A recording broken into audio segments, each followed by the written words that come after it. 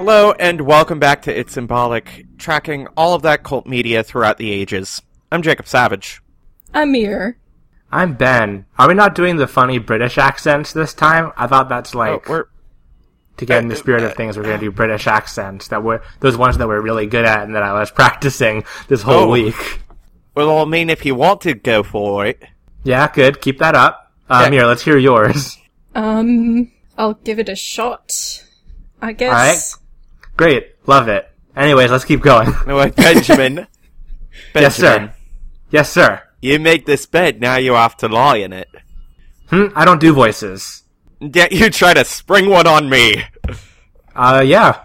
I am an actor. I have done full shows and improv in Cockney. Don't fucking test me. I did test you, and you passed with flying colors, and I'm so proud of you. That's the first time I've ever heard you say that. That's probably false. Skeptical. I'll need to parse through the previous episodes to validate that statement. Well then. Because this is all that we ever talk. I don't talk to you ever outside of this, and I never have before we started this. I mean, we actually have a restraining order in place, and it's mandated by law. Like, this is the one exception. It's a no man's land. There are no laws in effect here. I can say whatever I want. I can reveal government secrets on here. Oh. Are you going I could. to? I can't. I don't know any, but if I did, I could. Are you going to be a wuss? I don't know any. Believe me. The second I find any government secrets, I'm spilling my guts on here. So stay tuned for that. We are already very off of the topic. Government, British stuff. That all has a role here. True. I have a method to my madness. You doubt me. And for what reason? You doubt me, so it's just kind of an an endless cycle. It's unpleasant for everyone involved, and we should really rethink it. Anyway, we are going to be talking about the 1980s British hit, Blackadder. Lock up your son and daughter. Beware the deadly flashing blade. Unless you want to end up shorter. Blackadder, he rides a pitch black steed. Blackadder, he's very bad indeed. Black, his gloves of finest mold. Wait, is it a hit? If it's a hit, that's not very cult. I mean... Cult hit. Yes. You have to clarify that. Otherwise, this episode will shut off automatically. Yes. That's another aspect. There is a self-destruct function. Yeah, the folks in charge will press my kill switch. Then we'll have to find another Ben. That's like the fourth one now. Yeah. I mean, how many times has Ben died by now? That could be like our funny, South Park sort of gag. Oh, geez, he died. That's pretty funny. Yeah. If, that happened every episode, I think that'd be funny. And then I can say something anti-Semitic. That'd be great. I think that really fits with our brand that we've established. Exactly. Anyway, let's talk about good comedy. Yeah, let's talk about good comedy. I will say that doing the research for this one was fun, because Ben practically screamed when I showed him this show because he recognized half the actors, but didn't know it. I mean, when I saw Rowan Atkinson, I sort of responded like a small child who spots a farm animal in the countryside, with such pride that I managed to use my observational skills, and I just exclaimed in joy, "It's Mr. Bean!"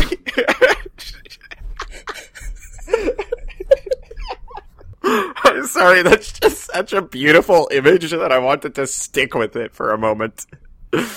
I don't get these opportunities very often, you see. Yes. I also have the capacity for retaining faces and names equivalent to a small child who is learning the names of farm animals.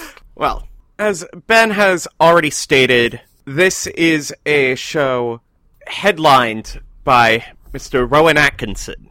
And its roots actually come back to his school days, when he met co-writer of the series, Richard Curtis. Don't they call school something else there? University.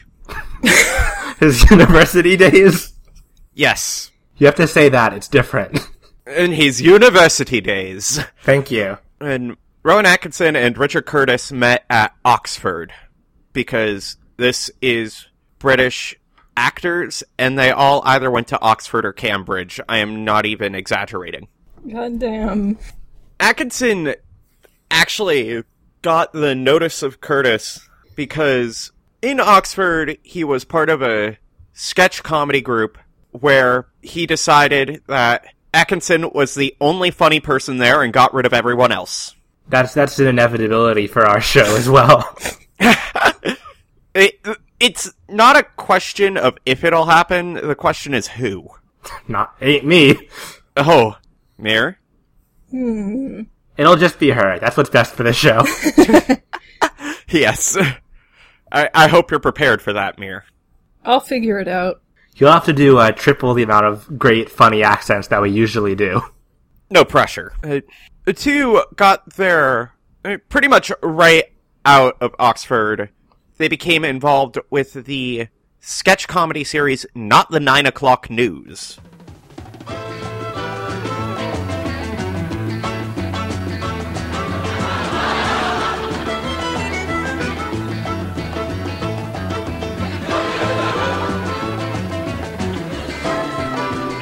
Which was back when sketch comedy was still a thing and not just I mean, it's still a thing, but I could be cynical and say that it's just a vehicle for catchphrases.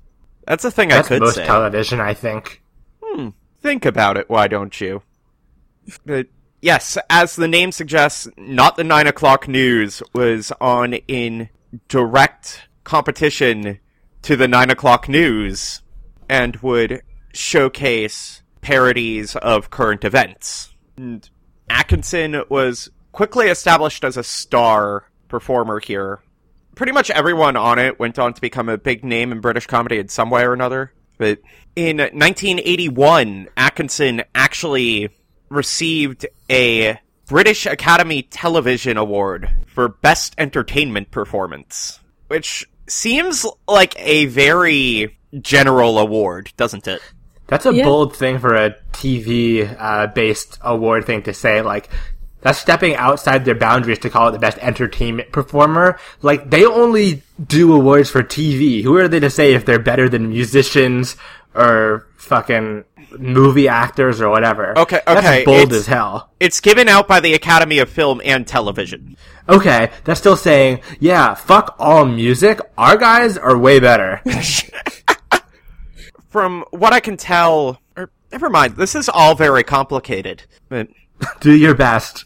Atkinson also participated in the Secret Policeman's Ball, a regular benefit show, in 1979, where he appeared with some of the members of Monty Python. Wow. Can't have been very secret if we're talking about it now. Bet you weren't expecting that great gag. Yeah. And he quickly also got his own show, Rowan Atkinson in Review, on the West End, where he received an Olivier Award. So is this just more sketch comedy, or? I mean, this was a stage show. Oh, okay. Like a real kind. Yeah. Like real entertainment. Yes, real entertainment. Not that stuff that the Academy is talking about. That takes no talent at all. Yeah, so this guy already has the British equivalent of, like, an Emmy and a Tony, and we aren't even at the damn show yet. How do you say EGOT in British? The only... well, I guess if it's the Film and Television Awards, then the Oscar and Emmys are the same, so they're both the B. The Tonys are the Olivier. I don't know what the equivalent of the Grammys is.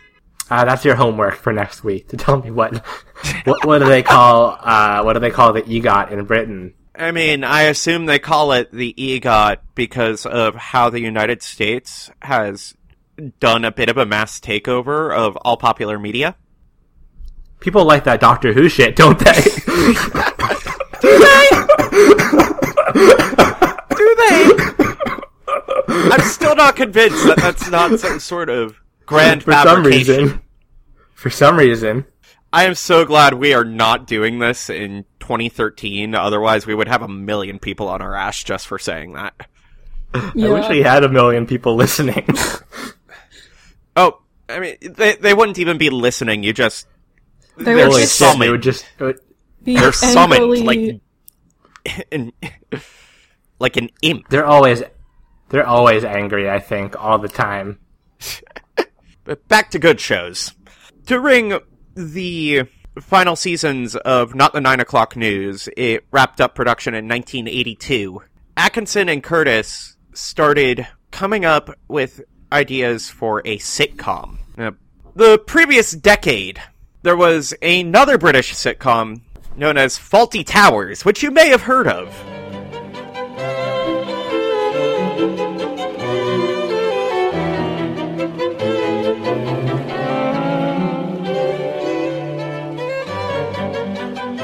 I haven't.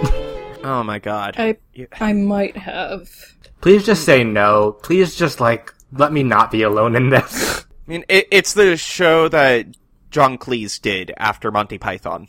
Okay, thank you. But And I've got to imagine at this point, so is this like are we at the 80s or the 70s now? This is the 80s. Fawlty Towers finished airing in 1979. So it seems like the British sitcom climate was a lot different than the American sitcom climate at the time, because this is around when you're getting your, family sitcoms in the vein of Full House and Family Matters and stuff like that. For some reason, the first sitcom that popped into my mind for this era was Mork and Mindy. What's wrong with you? I don't know why. You got something against Mork and Mindy? Everyone should, I think. What for? I have not actually seen Mork and Mindy. I've seen a few episodes, but it was Yeah, a long thoughts? time ago. No, I want your Mork and Mindy review right now. We're waiting. We're waiting. I mean, I don't remember a lot about it, except that Robin Williams had long hair and wore a silly spacesuit. And Okay, that's the premise of the show. Thank you. I think he gave birth at one point. I Like think Jonathan Excuse so. me? Winters or something. Excuse me? This was an MPreg show? Oh no! As of this moment, all discussion of Mork and Mindy is banned. Mork and Mindy and MPreg. Oh no! Wait, Fawlty Towers was considered to be a huge influence on British comedy. It has been said that if you want to understand comedy, you just watch that show. It's that simple, huh? Yes, so Atkinson and Curtis, in their attempt to avoid getting compared, and/or because it had already been done, they decided not to set their show in modern times, which is how we got a historical sitcom. And to be honest, I think that this is pretty much this is the only one I can think of. I can't think of well, There's probably... Oh, well. Never Well, I mind, mean- the future is not historic. I mean, like, you get shows like your Happy Days, your Freaks and Geeks, your That 70s Show, but that's a Flintstones matter a of historic decades. sitcom? We are talking centuries. Is Flintstones a historic sitcom?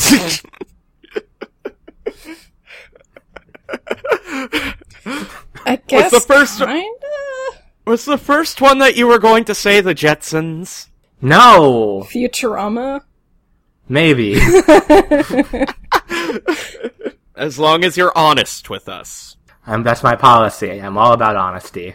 That's why I would spill any government secrets I know. In Exactly. the name of honesty. In 1983, we got the first series. Now, this is the United Kingdom, so it's series, not seasons. I am lapsing into Australian for some reason. I need to kill this before it even starts. I can't fucking tell the difference. They all sound the same to me. In 1983, we got our first series, The Black Adder.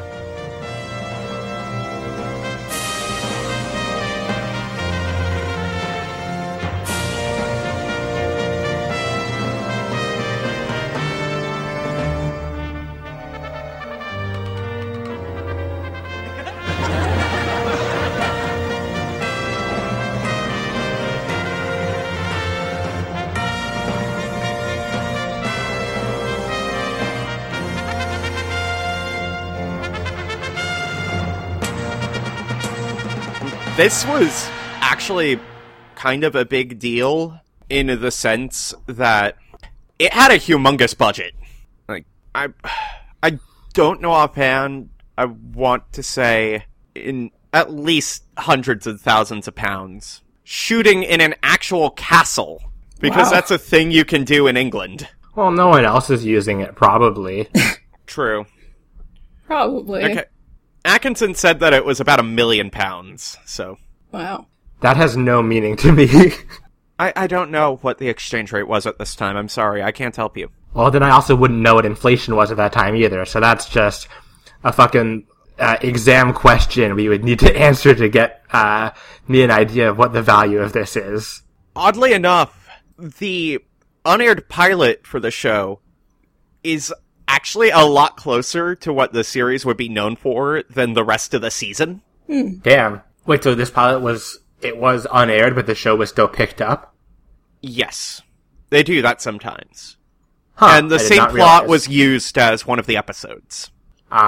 The plot of this season is set in 1485, so end of the British Middle Ages, where it is revealed at the start that one of history's greatest liars was Henry VII, and that the Battle of Bosworth Field was not actually won by him, but by Richard III. However, Richard III is killed, and his nephew becomes Richard IV, while Atkinson plays one of Richard IV's sons, Prince Edmund. Edmund! Edna! Fight you with us on the morrow? Oh, goodness, no. No, I thought I'd fight with the enemy.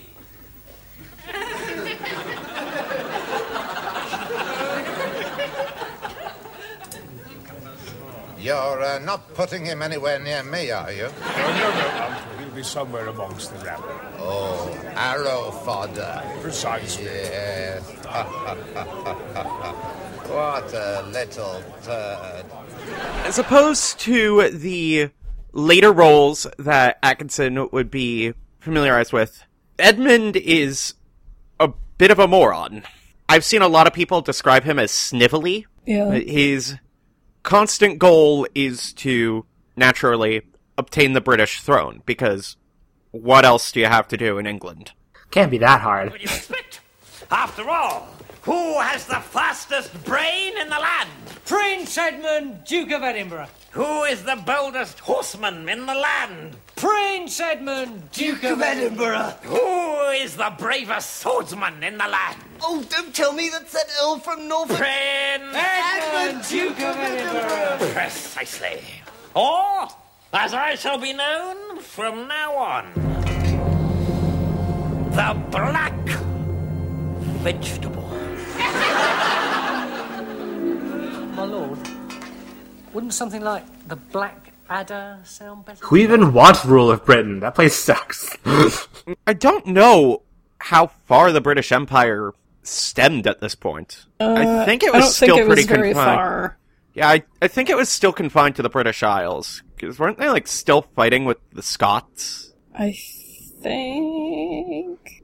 Yes, the tone is quickly set when Edmund oversleeps, misses the famous battle, and then accidentally decapitates Richard III. What a day. Yes, who's played by Peter Cook, who was actually one of the biggest British sitcom stars of the 60s. So everyone involved sort of noted this as a passing of the torch, in a sense. Edna, you loathsome little fairy maggot. How are you? How very, very kind of you to ask, Your Majesty. I'm very well. And, And it's very good to see you, because, frankly... Yes? Well, frankly, gosh, you look well. Frankly what? Spit it out, you horrid little scabby reptile. Well, frankly, everyone thought you were dead. Well, frankly, I am. So the supporting cast is rounded out in part by King Richard IV, played by Brian Blessed, who is always shouting. As the good Lord said, love thy neighbour as thyself. Unless he's Turkish, in which case, kill the bastard! Edmund's brother Harry, played by Robert East, who I don't recall if he really has much of a personality besides mentioning the drainage systems a lot. Yes, well, this is the list of the lords as yet unaccounted for. Roger de Runcie. Oh, de Runcie, yes, he was one of mine. Yes. Lord Thomas of Devon. Yes, Backslash. Lord Yeovil. Yes, Groin Job. Good. Remarkable, Edmund. Remarkable. Oh, and the Bishop of Bath and Wells. Yes, we'll never walk again. We'll conduct the Thanksgiving, sir. And then the main trio of the show, consisting of Blackadder, his associate Lord Percy, Duke of Northumberland, played by Tim McInerney, who is also an idiot, but very earnest as an idiot. He only wants to please. Are more beautiful than the famous Stone of Galveston. What? The famous Stone of Galveston, my lord. And what's that exactly? Well, it's a famous blue stone. And it comes from Galveston. I see. And what about it? Well, my lord, the Infanta's eyes are bluer than it for a start. I see. And have you ever seen this stone? No, not as such, my lord, but I know a couple of people who have, and they say it's very, very blue indeed. And have these people seen the Infanta's eyes? No, I shouldn't think so, my lord.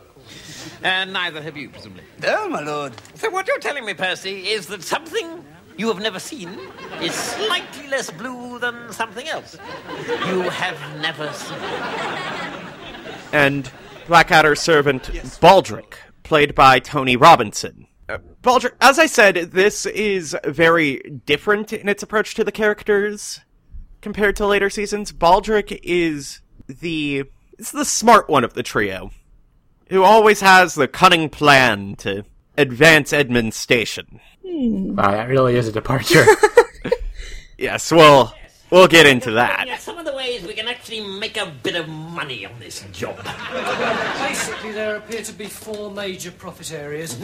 Curses, pardons, relics, and selling the sexual favours of nuns. Selling the sexual favours of nuns? Yeah. You mean some people actually pay for them? Well, foreign businessmen, other nuns, Well, let's start with the pardons, shall we? Right, well, this is a fair selection. Basically. Pretty straightforward. The individual episodes all focus on different aspects of the time. Like the Crusades, the issues with the church at the time, the plague.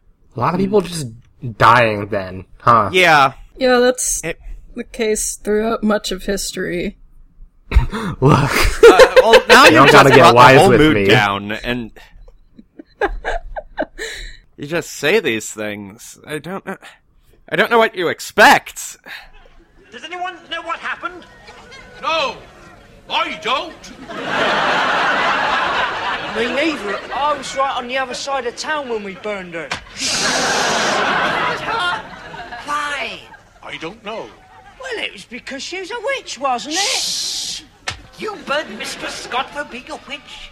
It's a sort of weird instance where there's that old-fashioned sitcom, everything snaps back to the status quo, but at the same time, there really isn't. You only had us watch one episode from each season for full disclosure, but it seemed like the way it was resolved, it was something that would move some sort of overarching plot forward in some capacity.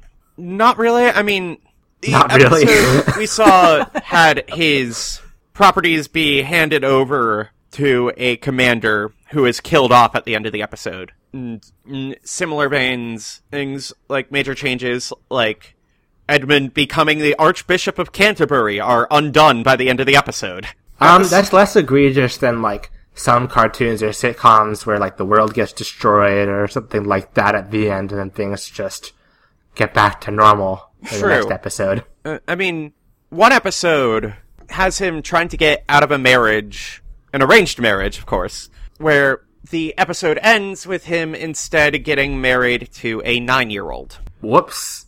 Yeah, That's not great. It was common practice at the time that the series takes place. It was also common practice to, like, die by the age of 9, I think. True. And to be fair, he, like, becomes, like, an older brother figure to her. So that's kind of sweet. No, still not great.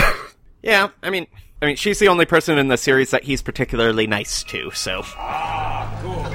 Good. Osmond, meet your new wife. Hello, Edmund. Are we getting married now? Yes, I believe we are. Come on,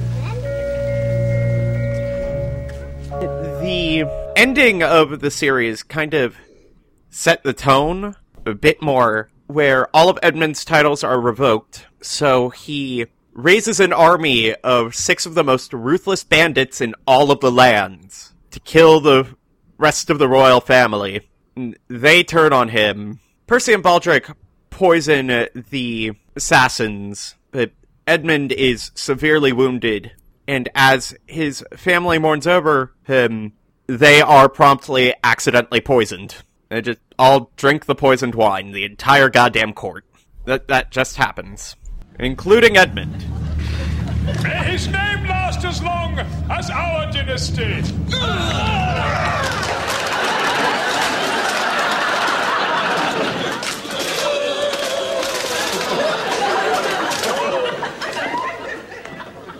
Good Lord. I wonder if it was the wine.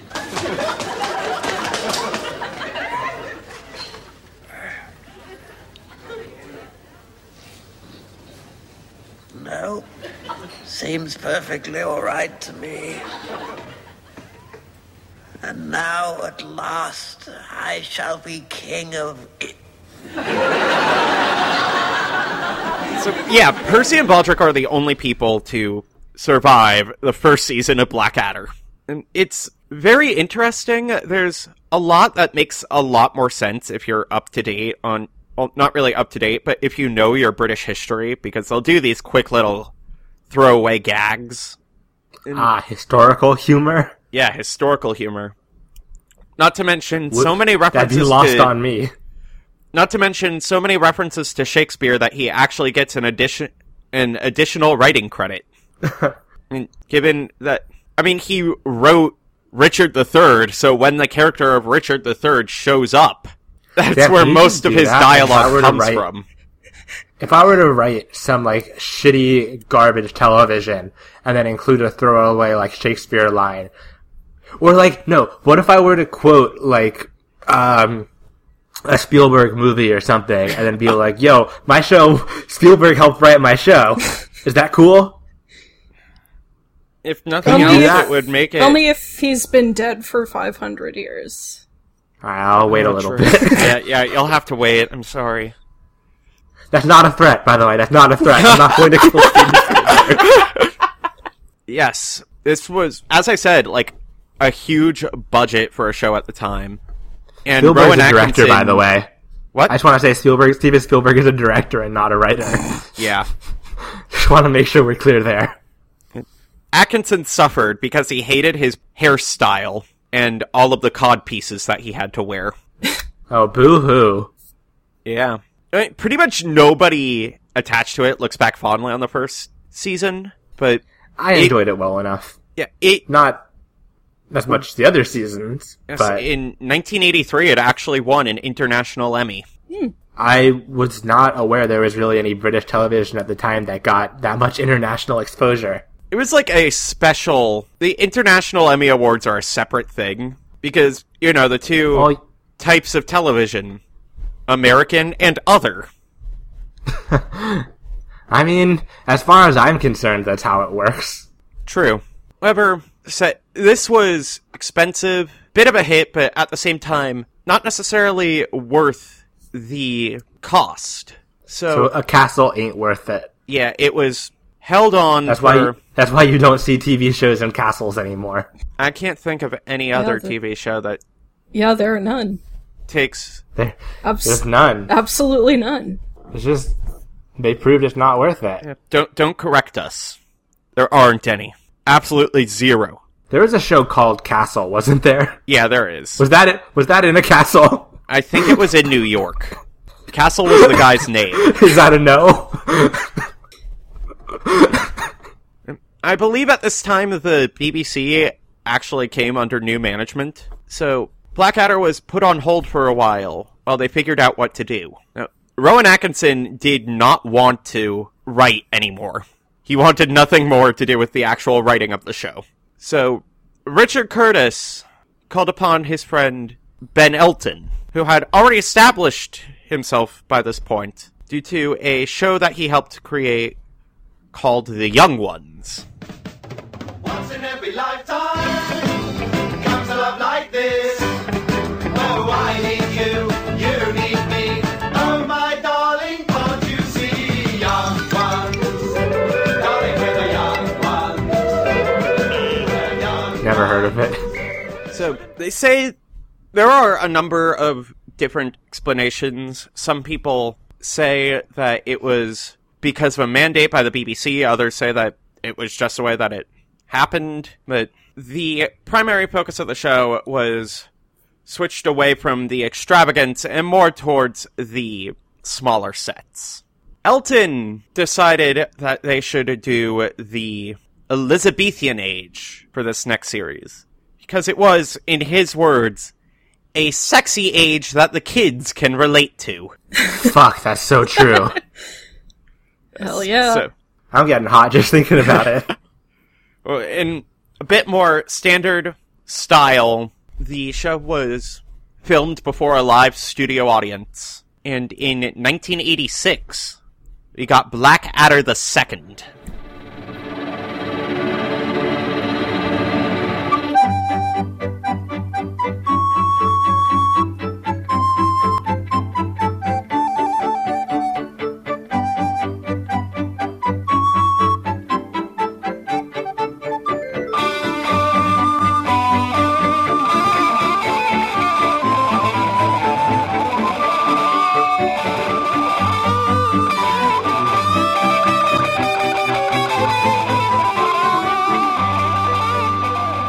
This time, Rowan Atkinson played Lord Edmund Blackadder, an aristocrat, as we mentioned, in the Elizabethan era, who, as opposed to his predecessor, is very cunning and snarky. I seek information about a wise woman. The wise woman. The wise woman. Yes, the wise woman. 2 things, my lord, must ye know of the wise woman. Yes? First, she is a woman. And second, she is... wise? You do know her, then? No, just a wild stab in the dark, which is incidentally what you'll be getting if you don't start being a bit more helpful. Do you know where she lives? Of course. Where? Here. Do you have an appointment? No. Well, you can go in anyway. Thank you, young crone. Here is a purse of monies, which I'm not going to give to you. In contrast, Baldric was dumbed down much more. In what was originally meant to be the pilot episode, they shuffled around the order a bit. He is shown being taught how to count to 4. That seems like a pretty character-defining moment. Yeah. Let's try again, shall we? This is called adding. If I have 2 beans, and then I add 2 more beans, what do I have? Some beans. Yes and no. Let's try again, shall we? I have 2 beans, then I add 2 more beans. What does that make? A very small casserole. Baldric, the ape creatures of the Indus have mastered this. Now try again. 1, 2, 3, 4. So how many are there? 3. What? And that one. Then, Tim McInerney again plays Lord Percy Percy, heir to the Duchy of Northumberland, and he is pretty much the same. Percy, it's green. That's right, my lord. Yes, Percy, I don't want to be pedantic or anything, but the colour of gold is gold. That's why it's called gold. What you have discovered, if it has a name, is some green. Oh, Edmund. Can it be true that I hold here in my mortal hand a nugget of purest green? This time, however, the cast is rounded out by the Lord Chamberlain, Lord Melchett, played by Stephen Fry. Late, I see, to avoid the early drinking.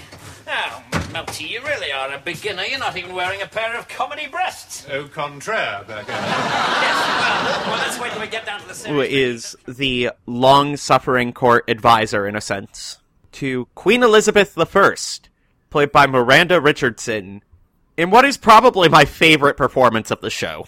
It's very good. Yes, you get used to the reverential portrayals in media of British royalty, especially Queen Elizabeth I.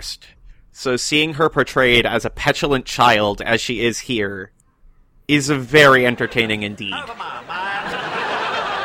am now returned, and my mind cannot help remembering talk of wedding bells. No, I'm completely bored with explorers, and if you haven't brought me any presents, I'm going to have you executed. I only let Riley off because he blubbed on his way to the block. Presents, please. Yes, ma'am. She is accompanied by Patsy Byrne as her nurse, who just sits around and gives embarrassing insights into Elizabeth's past. Very odd name for a girl, isn't it? Girls are normally called Elizabeth.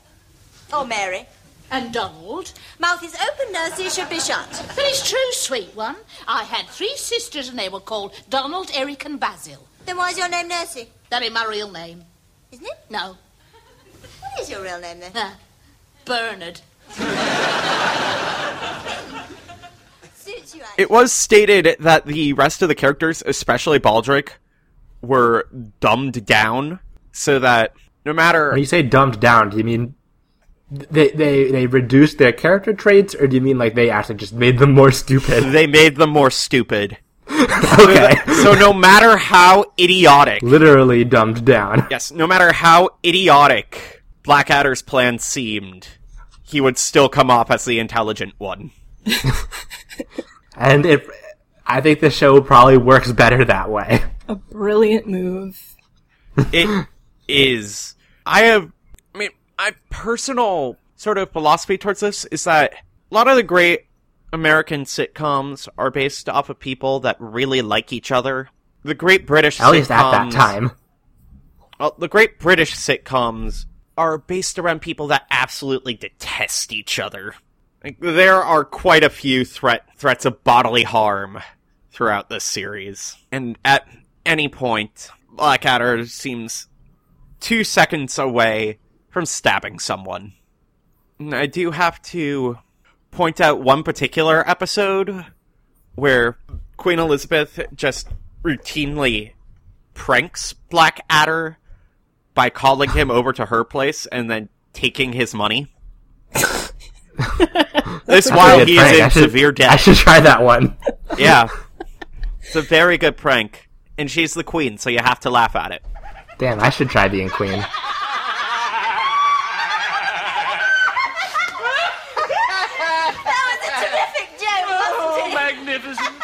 So naughty. What, my lady? I do know why I wanted to see you, and I just pretended I didn't, and I fooled you. And it worked brilliantly, didn't it? It was terrific, madam. I thank God I wore my corset because I think my sides have split. Again, every single episode revolves around something major to the era. The money issues with the church, one episode where Blackadder becomes the head executioner. Oh.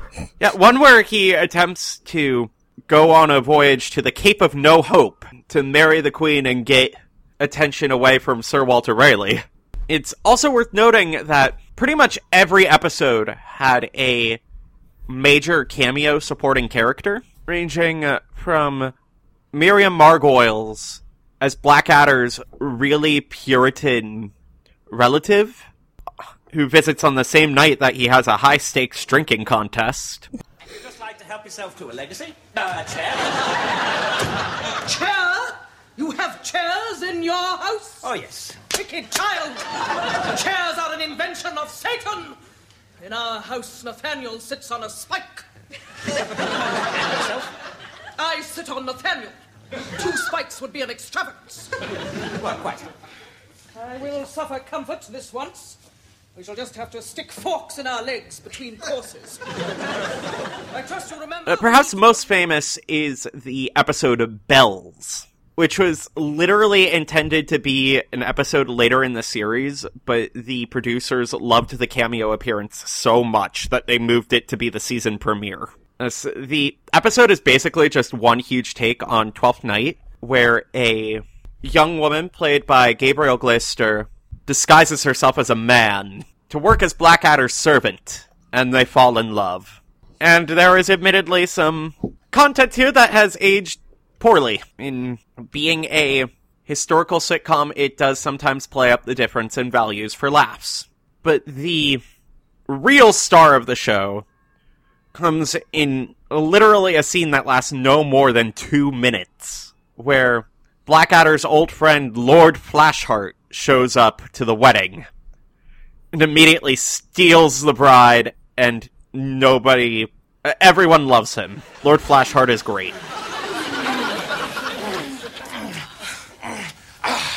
She's got a tongue like an electric eel, and she likes the taste of a man's tonsils.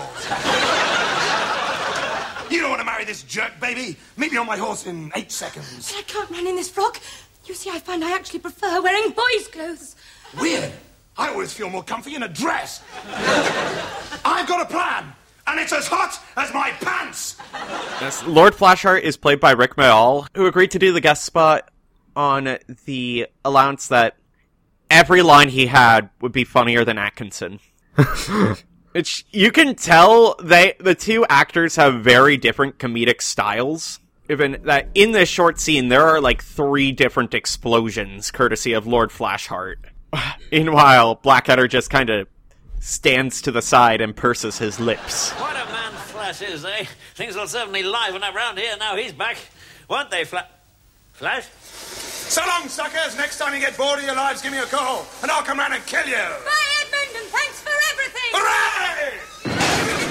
The season finale ends in a similar vein to the first one, where Blackadder and Melchett are kidnapped and held for ransom by the German Prince Ludwig the Indestructible, played by Hugh Laurie. The Queen is asked to choose which one to save, but she can't bring herself to choose between the two of them, so she decides to throw a party instead with the money. The two escape, and good times are had by all until the post-credit sequence, where it's revealed that literally everyone is dead, and we don't know how. They're just lying on the floor, and Prince Ludwig, who is a master of disguise, has disguised himself as Queen Elizabeth. Happens to everyone eventually. So in reality, Queen Elizabeth I, for a good portion of her reign, was Hugh Laurie. Now this is a disguise I'm really going to enjoy. If I can just get the voice right. Blackadder II was a huge success. Everyone enjoyed working on it a lot more. And this is said to be the series that was the best to work on. So, in turn, in 1987, we were given Blackadder III.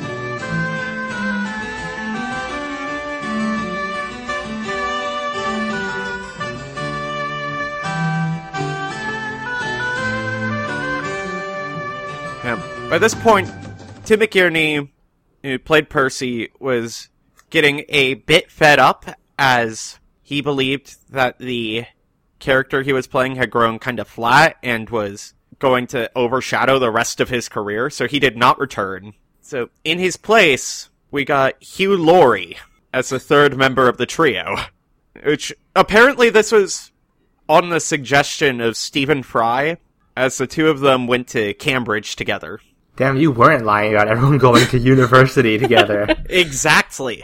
There are only 2 schools in all of England. I'd believe it. I'm pretty sure, like, aside from the one American, I'm pretty sure everyone in Monty Python went to one of those 2 as well.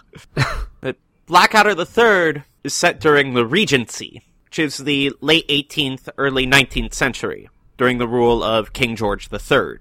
Edmund Blackadder is now the butler to the royal house. These are volatile times, Your Highness. The American Revolution lost your father, the colonies. The French Revolution murdered brave King Louis. And there are tremendous rumblings in Prussia. Although that might be something to do with the sausages. The whole world cries out peace, freedom, and a few less fat bastards eating all the pie. Along with his dog's body, Baldric, whose primary goal in life is now to obtain turnips. Everybody has one novel in them, and this is mine. And this is mine. My magnificent octopus. This is your novel, Baldric? Yeah, I can't stand long books. Once upon a time, there was a lovely little sausage called Baldric. And it lived happily ever after. It's semi-autobiographical. And it's completely, utterly awful. Okay. And the 2 work for the Prince Regent, George IV, played by Hugh Laurie, who is very much a similar character to Percy in that he's a stereotypical fop of the era. I believe Hugh Laurie stated that his talents in this era primarily consisted of making silly faces. But damn if he didn't do a good job at it. I will say that as someone... I didn't watch the show, but as someone who saw a lot of ads for House, I think this is the first thing I've actually seen Hugh Laurie in, and it's kind of odd just after all of that exposure for this to be the primary... There's some reaction images using him in this role from the show that I would have never guessed were him, that I had seen, prior to actually being familiar with the show. I mean, similar to Ben's childlike instance of pointing out Mr. Bean, when the opening credits started, he just screamed, "Fucking Hugh Laurie!" What a pair of trousers! I shall be the belle of the embassy ball. Now, how'd you put them on? Blackadder! Oh, no, damn, he's gone to France. Well, I'll do it myself. Shouldn't be too difficult. In contrast to the previous season, Blackadder is even more conniving. He gets a body count of, I want to say, at least 6 people over the course of the series. I think him being someone's underling really helps heighten the sheer contempt, I guess, that he constantly has going. Exactly. It's a dynamic that works really effectively. The show primarily contends with, instead of Blackadder trying to gain the throne or gain the favor of the throne, he mostly just tries to con his employer, as Prince George grows obsessed with whatever the newest fad is. As usual, this entire series just has a very murky view of history. If it's within the century, they'll just throw it in. I wouldn't tell the difference. Yes. Ecstasy, that is Mrs. Miggins. Wilt thou bring me but 1 cup of the brownie juicings of that naughty bean we call coffee, ere I die? Oh, you do have a way of words with you, Mr. Shelley. To hell with his fine talking coffee, woman! My consumption grows ever more acute and Coleridge's drugs are wearing off. Oh, Mr. Byron, don't be such a big girl's blouse. Again, everything is very period appropriate. In the first episode, Baldric becomes an MP, And another episode contends with the French Revolution and the exploits of the Scarlet Pimpernel. But perhaps most well known is the episode Sense and Senility? I don't know how to pronounce things. Wherein, in an attempt to improve his public image, Prince George hires a couple of actors to teach him how to be good at that sort of thing. Namely acting. Yes.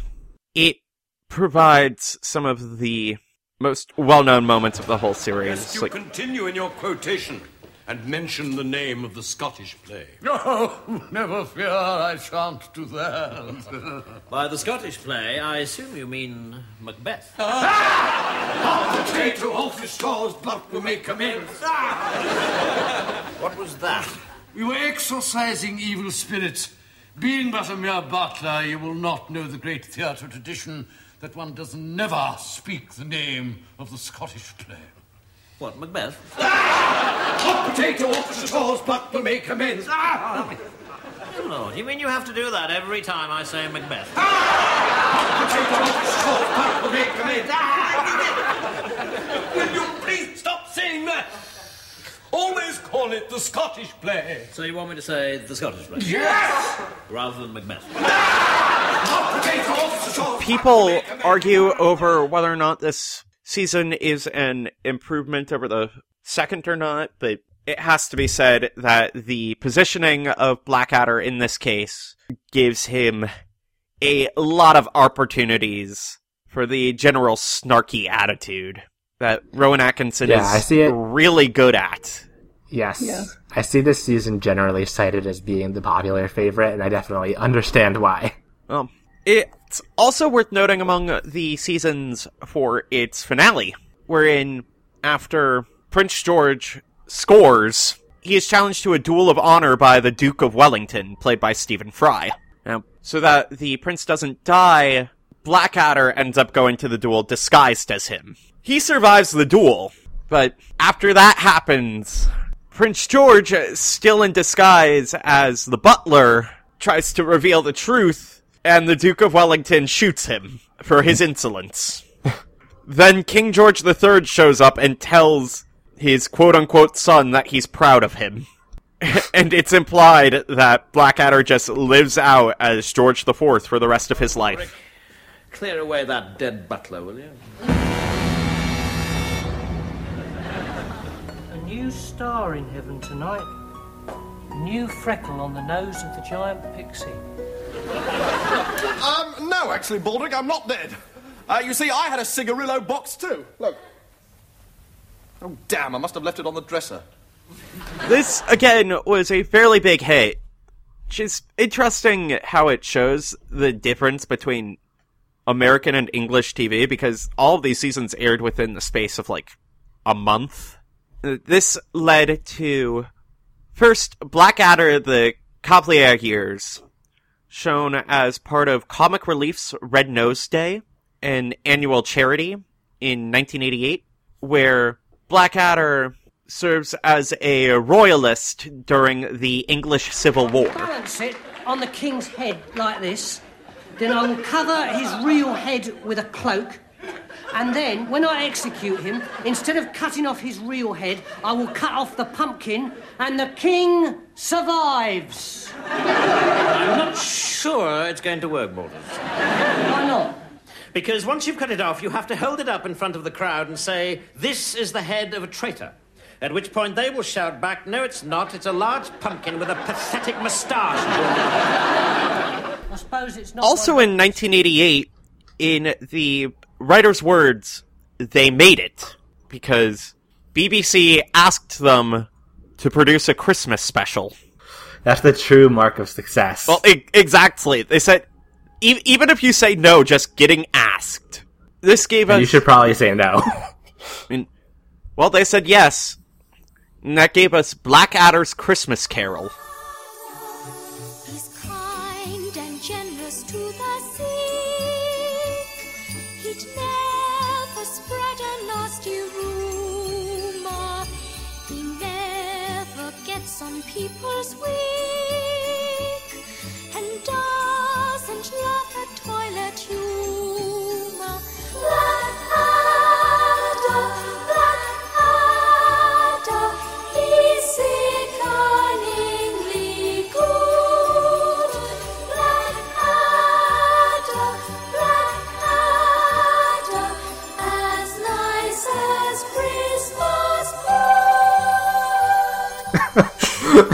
Oh boy. Yes. I guess at this point you have 3 different Blackaders, so maybe those could be the ghosts. Well, it takes place in Victorian times, where we meet Ebenezer Blackadder, the nicest man in all of England. Nice. Nice. Everyone This sounds really good. Yes, everyone takes advantage of him for charity. But one Christmas Eve, he's visited by the spirit of Christmas, played by Robbie Coltrane. Wait, so just Christmas, not Yes. any given time frame. Just Christmas. Just Christmas. Just Christmas. So like Santa Claus? Kind of. Like, he's played by Robbie Coltrane, the guy that went on to play Hagrid in Harry Potter. Wow. He's got, like, the big bushy beard and everything.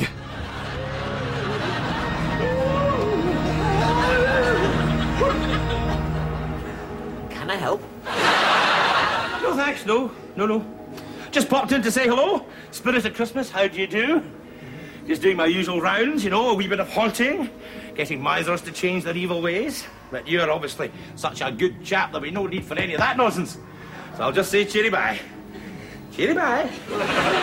The Spirit of Christmas just outright says, yeah, I was on my way to show terrible people what will happen if they don't repent, but you're just so good that I wanted to congratulate you. Then he shows examples of Blackadder the Second and Blackadder the Third's casts to show how much better he is. And this isn't like clip show, they filmed new material with the cast.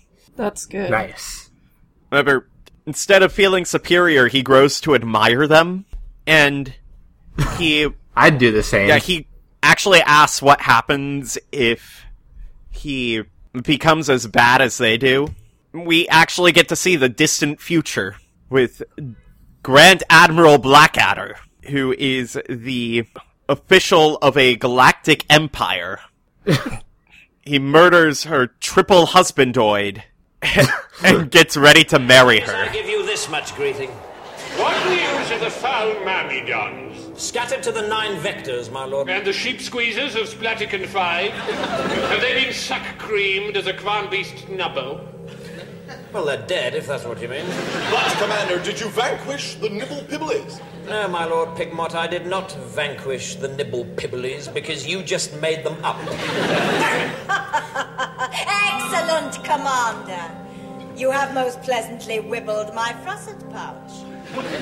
Bring forth the gift. So, as the Blackadder of the Victorian era resolves, bad guys have all the fun. And I mean, that's a good moral, I yes, think. he spends the rest of the episode just insulting everyone he meets, including Queen Victoria and Prince Albert.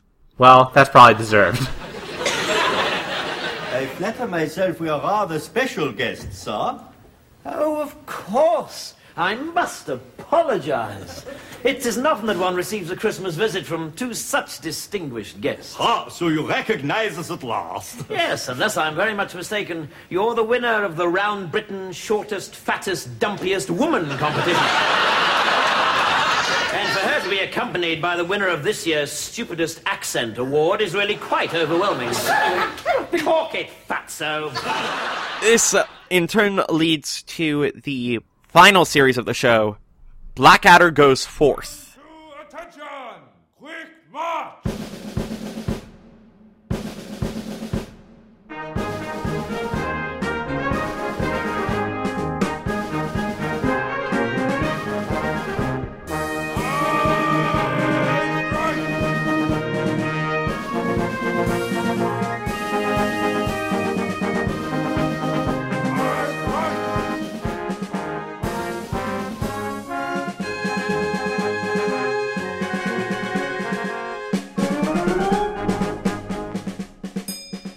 No, it's Blackadder Forever After. I know this. Oh my god, Jesus Christ. That's a little Shrek humor. People love that. Blackadder Goes Forth is much closer to home than the previous seasons. No, it's still Britain. Shut up. Taking place on the Western Front in World War I. Atkinson plays Captain Edmund Blackadder, who spends the... Captain. He's got his rank back. Yeah, he spends the whole time pretty much trying to get out of the war because being in the British Army used to be easy. Because it's a fucking war. That too. Now, when I joined up, I never imagined anything as awful as this war. I'd had 15 years of military experience, perfecting the art of ordering a pink gin and saying, "Do you do it doggy doggy" in Swahili? And then suddenly, 4.5 million heavily armed Germans hove into view. It was a shock. With the other people in the trench, primarily Lieutenant George St. Barley, played by Laurie, and Tony Robinson as Private S. Baldrick. Tally-ho, yibbity-dap and zing-zang spillet. Looking forward to bullying off for the final chucker? Permission to speak? Answer the General, Baldrick. I can't answer him, sir. I don't know what he's talking about. Are you looking forward to the big push? No, sir, I'm absolutely terrified. The two are constantly hounded by their superiors, General Melchett, played by Stephen Fry, and his assistant, Captain Kevin Darling, played by Tim McInerney, who was willing to come back to the show to play a completely different character. My night. I know exactly what I'll say to her. Darling. Yes, sir? I don't know, sir. Well, don't butt in. I want to make you happy, darling. Well, that's very kind of you, sir. Will you kindly stop interrupting? If you don't listen, how can you tell me what you think? I want to make you happy, darling. I want to build a nest for your 10 tiny toes. I want to cover every inch of your gorgeous body in pepper and then sneeze all over you. Really, sir? I must protest. What is the matter with you, darling? Well, it's just all so sudden, sir. I mean, the nest bit's fine, but the pepper business... And they have spoken a lot about how Captain Darling's character just sprung off from the name, when they came up with the name Darling. That this person who had to contend with being called Darling all of his goddamn life. And as someone That's with pretty cute. That sounds nice. You have it easy. My last name is Savage, so I can sympathize. Actually, you can't comment on whether or not I have it easy, because then I would give some sort of hint as to what my identity would be.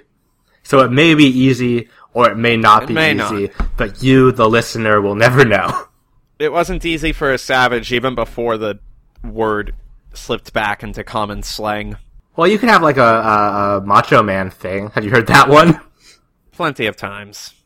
What about Randy Savage? Yeah, that's Macho Man. That's Macho Man. I meant Fred Savage. Fred Savage, Adam Savage, I've heard it all. There is a Ben Savage. I know that Macho Man is Randy Savage. I'm sorry. This isn't even the first reference of Macho Man Randy Savage on our podcast. No? No, he came up in the Police Squad episode. Damn, for real? You begged me for the footage. Yeah! We should talk about Macho Man more. Yeah. Well, we'll see. I don't know. Maybe his rap career got enough of a following to justify an episode? I'll get really into it and form a community around it, so then we'll qualify for the show. There we go. That way we can get the president of the fan club. Man, what an honor that would be for you. Yeah. I'm sure that me, the person who accidentally said that Macho Man and Randy Savage were two separate people, would be very qualified to hold that position. There are Randy Savages that are not Macho Men. Anyways. War. This episode's already quite long. Yeah. The series as a whole is a lot bleaker than the rest of the show, because it takes place during a fucking bitch, war. Ain't it? A lot of the show is sort of brought towards it's definitely a anti-war message. Everyone, aside from Blackadder, pretty much is displayed as incompetent glory seekers, to the point where Blackadder is sentenced to execution by firing squad at one point because he shot the commander's carrier pigeon. That's an injustice that will not stand. It's also worth noting that this Blackadder is actually kind of a lot more sympathetic. Because instead of, like, personal glory and gain, he just wants to leave. He wants to not die. Yeah, we can sympathize yeah, dude, with that. I relate. Yes, the whole series revolves around those anti-war themes. There's an episode devoted to the war hospitals. There's one in the flying corps. And even the descendants of Bob and Lord Flashheart show up. So it truly is a grand finale. It's me! Hooray! Dodge potatoes, George! You said noble brother Friars were in the lurch. If I'd known you meant old Slack Bladder and the Mound of the Hound of the Baskervilles, I'd probably let them stew in their own juice. And let me tell you, if I ever tried that, I'd probably drown. Still, since I'm here, I may as well do it! As the bishop said to the netball team. Come on, chums! Speaking of which, the grand finale. Goodbye. Oh, just a quick note. Was this intended to be the last season from the start? I'll get to that. Okay. So, the episode concerns the order to go over the top. That sounds fun. I mean, going over the top means leaving the trenches and getting killed by machine guns. Is that a good thing? I think it's better than, like, getting gangrene from standing in the trenches. Okay, then good for them. There you go. World War I sucked in a very particular way. I have ancestors who died in it horribly. Oh, that's not fun. I think that's like a statistical likelihood. Yeah. a lot of sad poetry. It's the sad poetry war. Well, there's plenty of sad poetry here. Oh, yes. In this episode. One of the writers mentioned judging, like, his son or his grandson's poetry recital, and one of the kids recited a poem from this episode. Holy shit. Oh my god. Is it that one? Yes, it is. No word on how the kid did. This one is called The German Guns. Oh, spiffing! Yes, let's hear that! Boom, boom, boom, boom. Boom, boom, boom. Boom, boom, boom. Despite Blackadder's attempts, he is unable to get out of duty and desert. And while they're getting ready to leave, the machine gun fire suddenly stops, and they think the war might be over, until a specific line appears. We lived through it. The Great War, 1914 to 1917. World War I ended in 1918. This series takes place in 1917. Uh-oh. Whoops. Almost got it. Almost. Just missed it.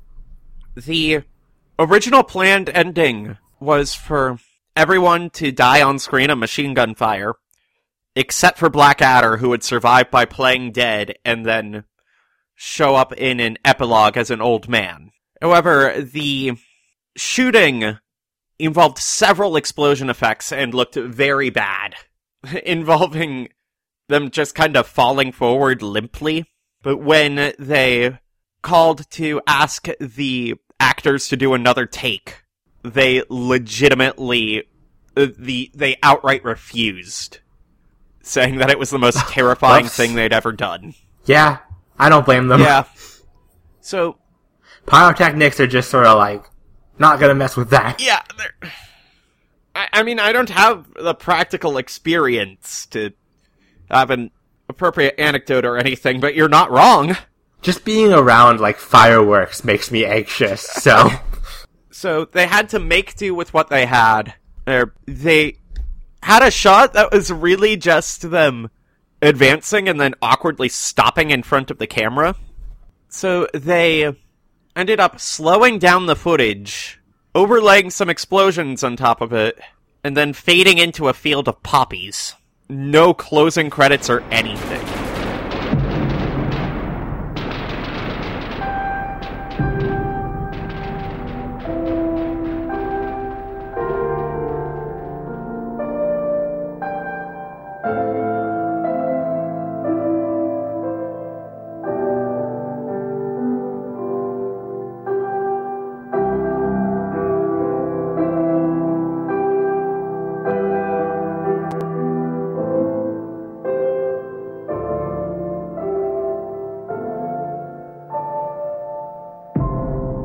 It works better than you would think. It does.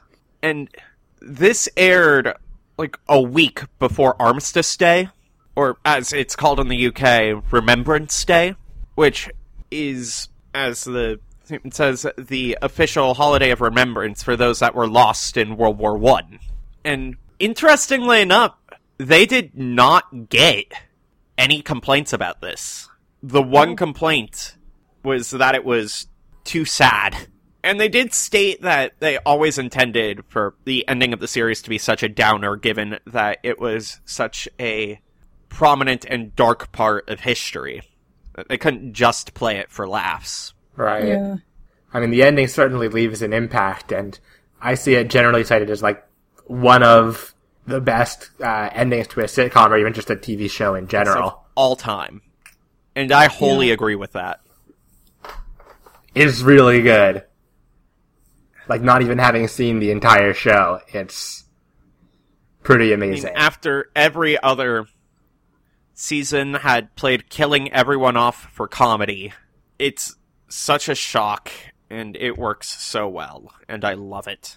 And there's a moment, a rare moment of Blackadder treating Baldric with even a bit of humanity before the show ends. Yeah, I mean, we get those, but they're few and far between. Yeah. But in this case, it's like one of the last lines of the show. I think the last line of Blackadder as a character. I have a plan, sir. Really, Baldric? A cunning and subtle one? Yes, sir. As cunning as a fox who's just been appointed Professor of Cunning at Oxford University? Yes, sir.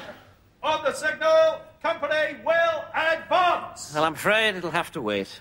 Whatever it was, I'm sure it was better than my plan to get out of this by pretending to be mad. I mean, who would have noticed another madman around here? Good luck, everyone. They knew, pretty much, that there was no way they were going to be able to top that. Behind the scenes, they were beginning to get a bit annoyed with actors constantly reworking their own dialogue. And between that... Damn actors. Yeah, between that and just how impactful the ending was, they knew that they probably weren't going to get a 5th season. They did toss some ideas around. There was one proposed premise where it took place at a boarding school. So they would be school children? I think they would be the deans. Oh, okay. Yeah. Tony Robinson's personal favorite was one that took place in like the 50s and 60s, where Blackadder was the illegitimate son of Queen Elizabeth II, who had a rock band. Oh, shit. With his drummer, Baldric. Fuck, that would be good.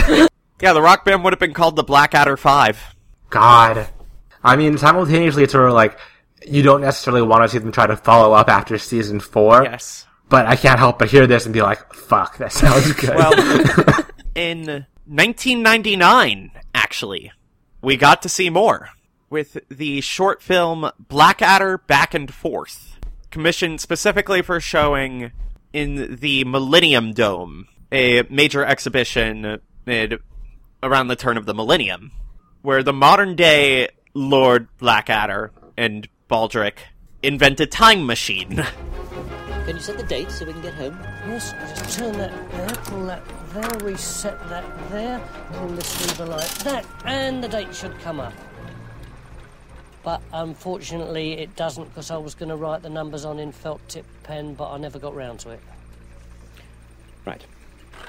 So the date we're heading for is 2 watermelons and a bunch of cherries. That's right, my lord.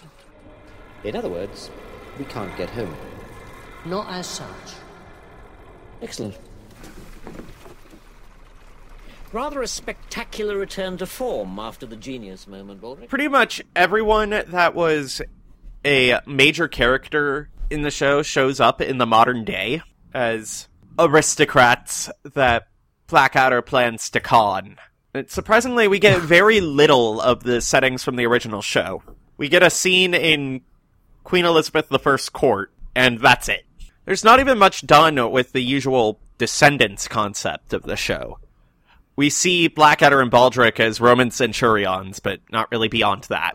At the end of the special, Blackadder, upon being informed by his friends that, someone with this power could potentially change the future, decides to run out and take care of some more stuff. And the special ends with the Millennium Dome being visited by King Edmund III and Prime Minister Baldric. He made it. Yeah. It's a fitting ending, I suppose. Sweeps into view. Because here, at last, is the king himself, King Edmund III, universally loved, 98% approval rating across the country. And with him, his gorgeous new bride, Queen Marion of Sherwood, the nation's most famous beauty, beloved by all. And here to greet them is the Prime Minister. Unmarried, of course, but now entering his 5th term of office. The relationship between the King and his First Minister particularly close nowadays, since the dissolution of Parliament 2 years ago. And what a great partnership these two have become, leading Britain magnificently into a prosperous and triumphant new millennium. Once again, it's hard to do anything after the way Blackadder goes forth. Ended. Yeah, precisely. And, reception is a bit mixed. Regardless, the Blackadder concept has shown up in short theater skits throughout the years, generally for royal performances, as recently as 2012, wherein Blackadder is the chief executive of a bank in the modern financial crisis. Yeah, by now it is unlikely that we will get any more major appearances from the character. There's actually 2 documentaries about the show, both of which are very interesting. Cover the entirety of how the series was made, how it was processed. And it made a good portion of British comedy who they are today. Rowan Atkinson, as Ben can attest. Yeah, surprising to see all the big names who came from this. Yeah, Rowan Atkinson went on to do Mr. Bean. Stephen Fry did God knows how much. Hugh Laurie, obviously House. Yeah. I'm surprised that you were familiar with Stephen Fry. I mostly just know him from QI. I know him as the British voice guy. Oh shit, you're right. Yeah, he British did voice guy. audiobooks for Harry Potter, didn't he? Maybe. I don't know. Oh, and he narrated Little Big Planet. Yeah. Well, yes, you got me there. I know that. It's a fucking video game. Good job. You proud of yourself? I mean, I was just surprised that it was a video game I had heard of. Me too. Not one I'd heard of. Let's just say, Blackadder has gone down in history as a fan favorite for its unorthodox style, its wit, and really being one of the new faces of British sitcoms. Yeah, if it's not obvious by all the jokes I've made at the expense of our friends overseas at this point, I can't but help but feel that there's a bit of a culture gap when it comes to some of the entertainment that stemmed from the Great Britain. There's many cases in which it maybe doesn't resonate with me as much as it does with its home audience, and this is absolutely not one of those cases, I think. This is one of those relatively rare for me cases in which I don't know, I guess, how do I put it? It really is just sort of like a marvel of comedic writing. Exactly. I mean, in 2000... I can't really imagine anyone just not appreciating the wit and great character acting in this show. It still gets recognition to this day. In 2000, the British Film Institute created a list of the 100 greatest British television programs. Blackadder goes forth, placed number 16. In 2004, a poll to find Britain's best sitcom placed Blackadder as a whole at number 2, losing... Behind what? Only Fools and Horses. Not really. It's one that has not really persisted, at least not as much, to an American audience. Sure. I definitely think Blackadder is one that inherently holds more international appeal than a lot of British television I'm familiar with. And in 2016, the magazine Empire held a poll to find the best TV shows of all time, with Blackadder placing number 9. Wow. I mean, everything above it is pretty much what you would expect from a popular poll. So it says a lot, and I legitimately love it. It's really well earned. This show's really fucking good. I legitimately love this show. Like, it may just stem in part from Blackadder being the sort of aesthetic / persona that I have grown to associate myself with over the years. I'll say. Who would that make me, Jacob? Answer carefully. You want to be Hugh Laurie? Yeah, why not? Sorry, Mir. But yeah, as Ben said, this is legitimately a masterpiece.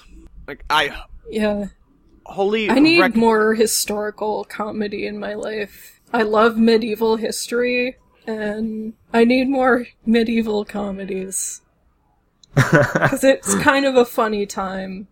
It is a funny time. Everyone's funny looking. I mean, those fucking haircuts. But Mir, the only things that took Yeah. place during the medieval times were serious fantasies. And dragons, I think.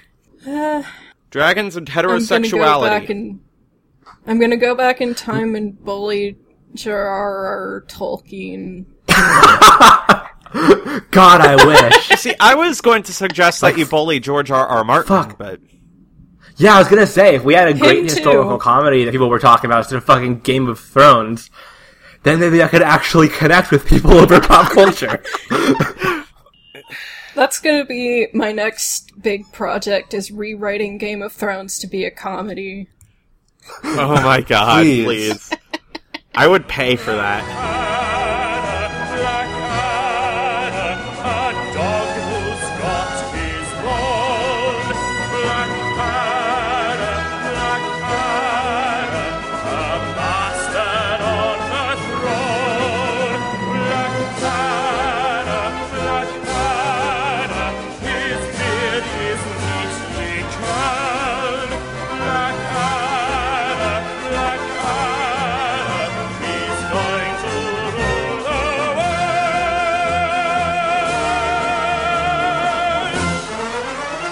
Speaking of paying, should we mention the Patreon? Oh yeah. Well, people don't really get anything for it yet. But it Yes, exists. Who knows if it will actually be established by the time this episode goes out, but we are in the process of putting together a Patreon. So Our hand has been forced, thanks to the fine folks at Patreon. Yes. We are currently working on putting that together, so if you want to support us in what we do, how about throwing a little money our way? But not too much, or Jacob will make me do more for the show. You have to earn your keep, Ben. Yes, we are currently working on putting together things for exclusive backers, from written pieces to outtakes from the show to full-on additional content. So if that seems like something you'd be interested in... News to me. I honestly can't even tell if you're joking about this stuff anymore. Me neither. Yes, please. If nothing else, you will get our everlasting love. And if there's anything you want to talk to us about, a suggestion, criticism, whatnot, we are available on Twitter at itsymbolicpc, or through email at itssymbolicpodcast@gmail.com. We also have an Instagram. Please don't yell at me if you're British and I made too many British jokes. I already know I did, and I regret it. Yeah, well, that's on you. I'm not helping you with this. It is. Don't hassle them. Yeah. And we also have an Instagram at It's Symbolic Podcast if you want to see a bunch of very familiar looking people. No matter how you're listening, be it iTunes, Spotify, Podbean, whatever the previous generation's equivalents of those were, be sure to leave a rating and review. That's the best way to help the algorithm. That's the best way to help us. That's the best way to help in general. Except for giving us money now, because you can do that too. I mean, if you help the algorithm, that helps more people find us, which leads to more people giving us money. Oh, that'd be dope. Anyway, I'm Jacob. I'm Mir. I'm Ben. Join us next time, where we promise we will try our hardest to keep from making jokes about energy drinks. Man, you saw what a good job I did about trying to refrain from making jokes about the British. Oh, episode. God, yeah. I mean, this is gonna go real smooth. Maybe we shouldn't... Oh, dear. It's like there's a monster inside me that can't be stopped. You're the worst. It's like I'm a real rock star when it comes to my God. making fun of our shit. For Loco. You should try to Gatorade me in not making these. Gatorade? It's a sports drink, yeah. Oh my God. That one up. Should have gone for Red Bull. And then you ruined it even more. I didn't know. Congratulations.